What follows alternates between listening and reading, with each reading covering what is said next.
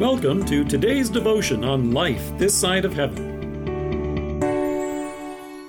The Word of God from Matthew chapter 11, verses 2 to 6. When John heard in prison what Christ was doing, he sent his disciples to ask him, "Are you the one who was to come, or should we expect someone else?" Jesus replied, "Go back and report to John what you hear and see. The blind receive sight, the lame walk.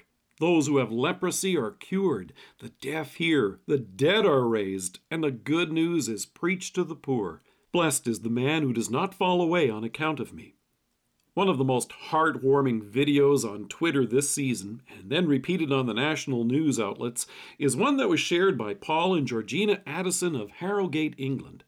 Shortly after their daughter was born last September, she was diagnosed as being severely deaf.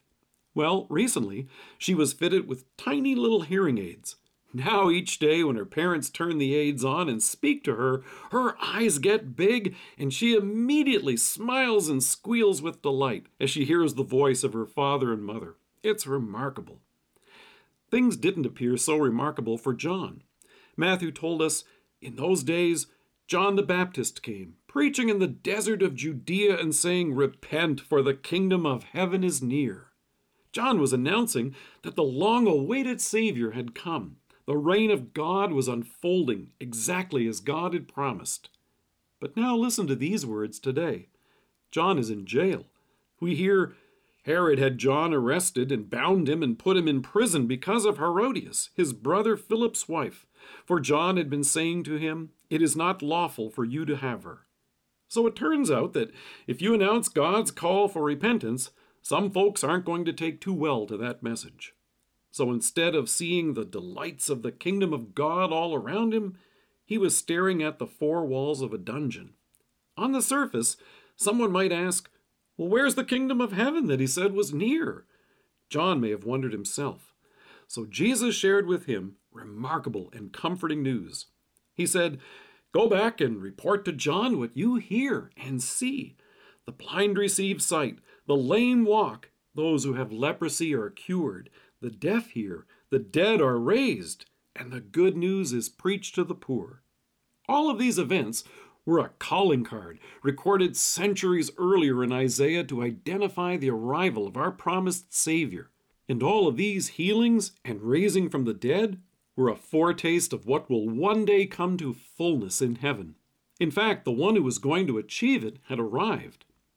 When little Georgina Addison heard the voice of her parents and squealed with delight, her dad told reporters that it gave, quote, "a real sense that things could get better." And hearing these specific words from our Savior does the same for us. It was God's sign that things were now about to get much better. Jesus came to overcome sin, the source of every sorrow and injustice of this world, by stepping into our place and giving his life for us. It's easy to overlook the marvel of a baby hearing its parents for the first time in a quiet nursery on the other side of the globe.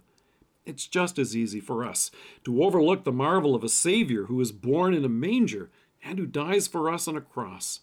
We may yearn for more fireworks and majesty, and what we hear in our text might not match what everyone expects today.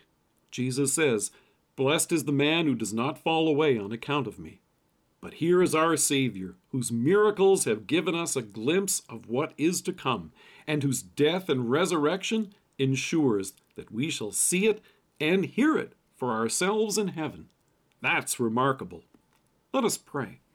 Loving Savior, thank you for unfolding your salvation exactly as promised, that I may hear and have your salvation. Amen. Thank you for joining us. If you're listening to us by podcast or on Alexa, we invite you to browse the resources that are available on our site at lifethissideofheaven.org. God bless you and have a great day.